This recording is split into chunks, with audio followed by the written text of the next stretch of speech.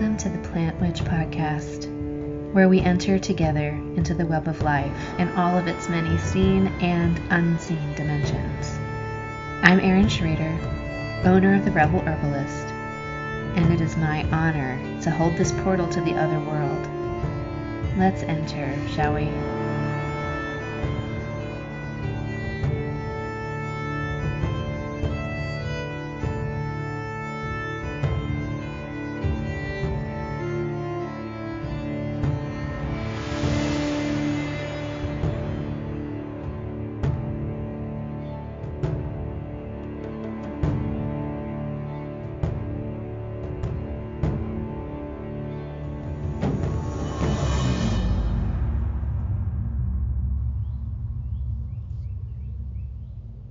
So many of my clients lately have been telling me how deeply tired they are.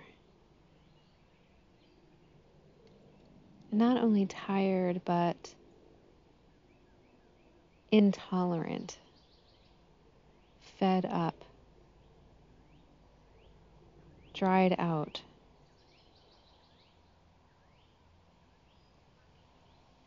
And they feel shame about the sort of jaded resignation they have over the way the world is.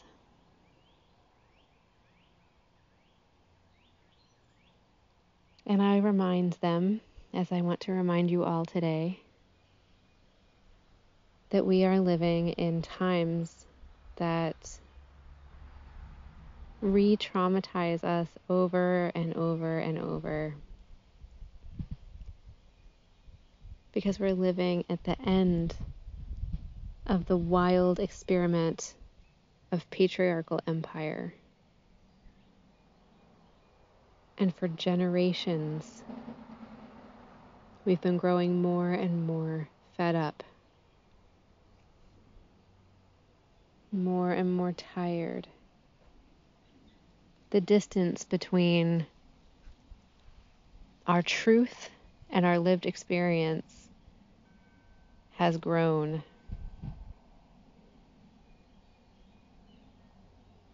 And this manufactured comfort that those of us in the developed world have been experienced has allowed us the time and the resources to confront our discomfort. We haven't had to think from one meal to the next. Of course, some of us have, and some of us are, but in large part, technological advances have made it so that our lives have relative comfort, which has highlighted our discomfort. And that discomfort is the tension between what is real and our lived experience. I've heard people call this cognitive dissonance. When we say one thing and believe something else, or we act one way but say something else, or we say one rule applies to one situation but that same rule doesn't apply to a similar situation because that situation is not in our interests. These are all examples of cognitive dissonance, where the inner belief structure does not match the outer lived experience, or vice versa. And we're tired. We're tired of not knowing what's true. We're tired of not knowing what to expect. We're tired of feeling in our bones converging crises mounting all around us, while those who are in power downplay or escalate the crises. We're tired of not knowing what kind of world we're sending our children into or how to prepare them.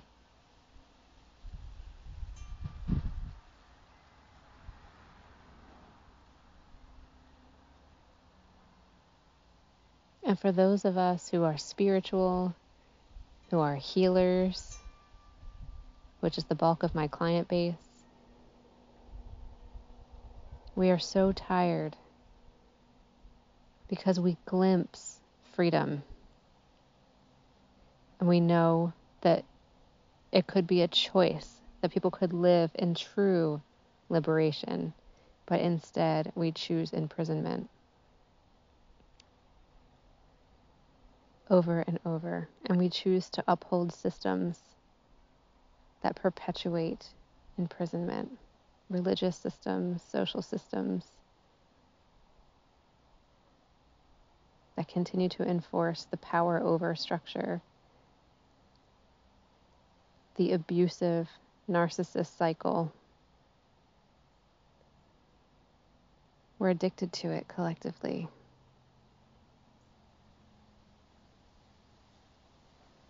And we don't know how to stop. I live in an area that is very politically divided. People put signs in their yards to identify which side of the line they stand on, and they glare over their fences at the enemy on the other side of the fence. And yet I know if a rogue tornado came through my community, those people would rush into each other's homes to help each other, to save each other's children, to save each other's pets.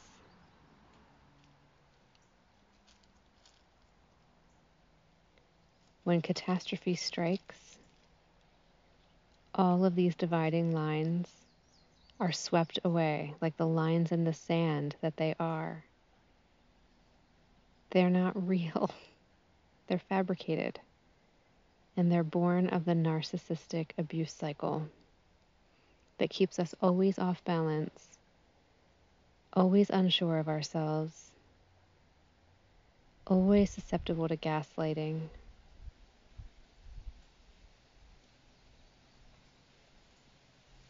And we're tired. Tired of being gaslit. Tired of not knowing what's real. Tired of having our version of reality questioned, shamed, minimized.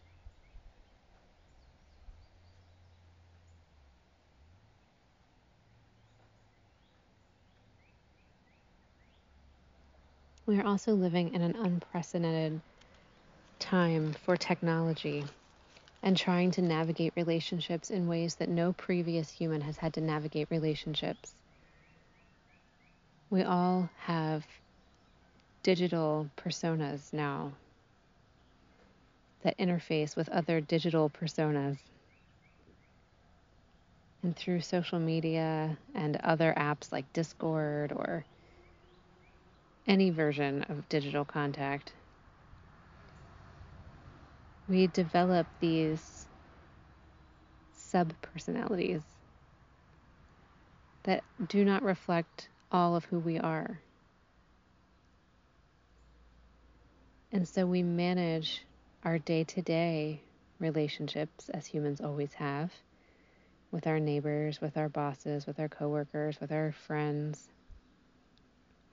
And then we have this added layer of relationships with people we play online games with, or people we are in Facebook groups with, or people who follow us on TikTok, or the people we follow on Instagram. So there are all these subgroups of relationship that we're managing that is not something the human mind has had to interface with before.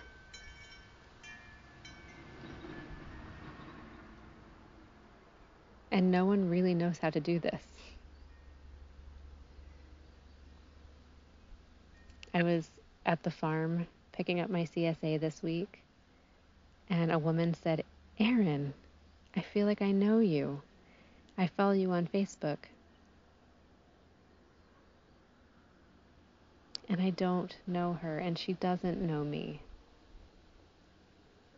But we feel like we know each other. I love social media. I think it is like a neural network, like the mycelium of the forest. And it needs boundaries, clear intentions, mediation, and I've gotten really good at using the block button. But in large part, I love this new digital world of connection.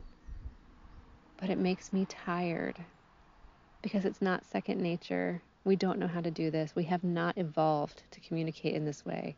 We have evolved to communicate with subtext and body language and acts of service toward one another, washing dishes together, spinning yarn together, snapping peas together, while we tell stories and laugh and complain about our partners. But these relationships that are without subtext or very little subtext are two-dimensional in a sense, are requiring different skills from us, which I think we're gaining. We are figuring this out, but it's an added level of complexity that we have not evolved to navigate and experience.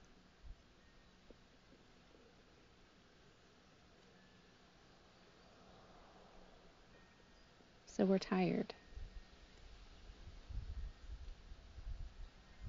And we are constantly hearing messages of impending doom. And the messages are constantly changing. And we're given something different to worry about every day with no real solutions ever promoted or discussed. And so we're tired. And it is okay to be tired. So what I ask myself and what I ask my clients is to truly and deeply acknowledge that fatigue. It is real. It is valuable. It is a message from the self to the self. I am tired. Now what? Most of us don't live in a society where resting is encouraged. We have a lot of programming around rest and ease being equated with laziness and not being productive. I talked about this last week, the commodification of our lives. So how do we know how to restore ourselves? This is a really hard question to answer for a lot of people. What is restorative for you? What is an activity, a place, a person that when you leave, you feel more like yourself? That is a restorative practice for you. Is it going to the ocean? Is it reading a fiction book? What makes you feel more like yourself, like you know who you are and why you're here and what you want?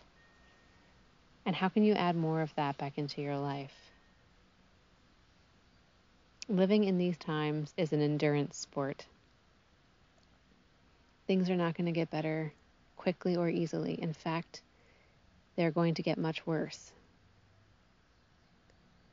So learning how to care for ourselves in the midst of this change, this transition from one way of being human to another that we're all embarking on, is going to be so important for us, so that we don't succumb to the version of ourselves that we are when we are tapped out. Because that version of us is the least compassionate, least hopeful, least creative version of us. And we need our best selves now.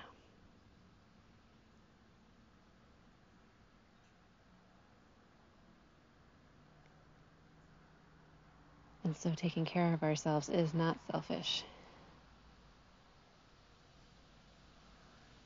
It is training for the endurance sport of modern life.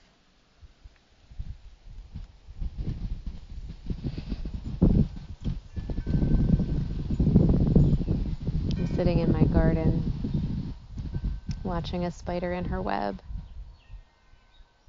The wind chimes you hear in the background were in my grandmother's house for decades.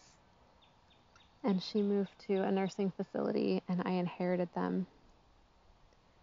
And now they remind me of her. And they remind me of myself. And they remind me of the long line of people to whom I belong.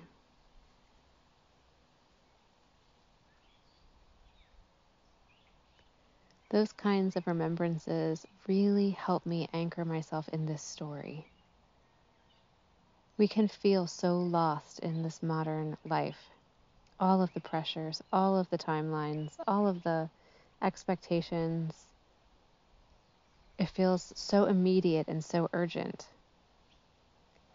And we can lose track of the reality that we are a thread in a tapestry that's been stretching back for millions of years.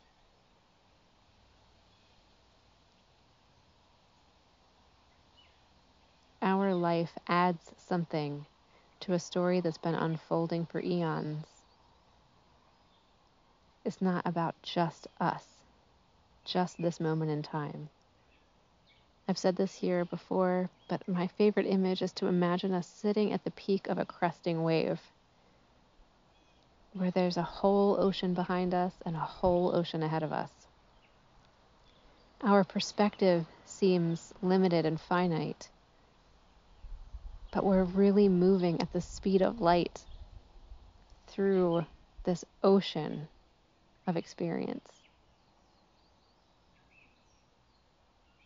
My brother's coworker always reminds him to remember that we are on a pale blue dot hurling through space. Every time he's worried about a deadline or about meeting the expectations of a client, his friend will say, "Pale blue dot." These perspective shifts can be really helpful in times when we need a lot of endurance. For one thing, they just shift our biochemistry. When we can move out into the bigger picture, it's soothing to the nervous system. It sends a message to the adrenal glands that they can stop pumping out cortisol for the imminent attack of a tiger. That there's a bigger story playing out. We are not in imminent danger in this moment. And conditioning our nervous systems to live in this time of so much stimulation is part of that endurance training.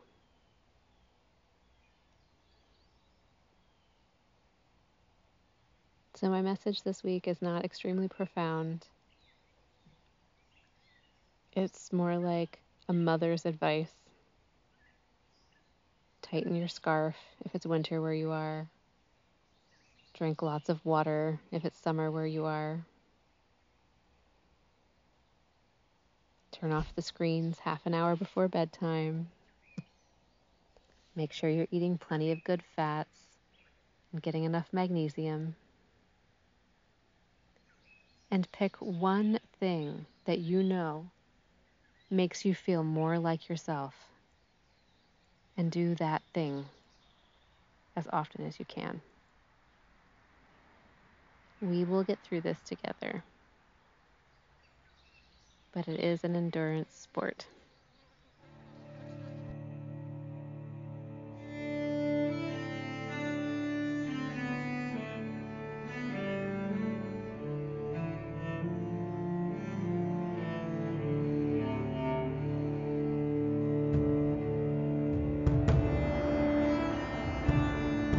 Thank you for joining me for the Plant Witch podcast. I'm your host, Erin Schrader. I'm an herbalist, a mother, a holistic nurse, and a practitioner of the ancient ways. You can connect with me between episodes at therebelherbalist.com or on Instagram and Facebook, The Rebel Herbalist. Thank you for joining me, and it's time to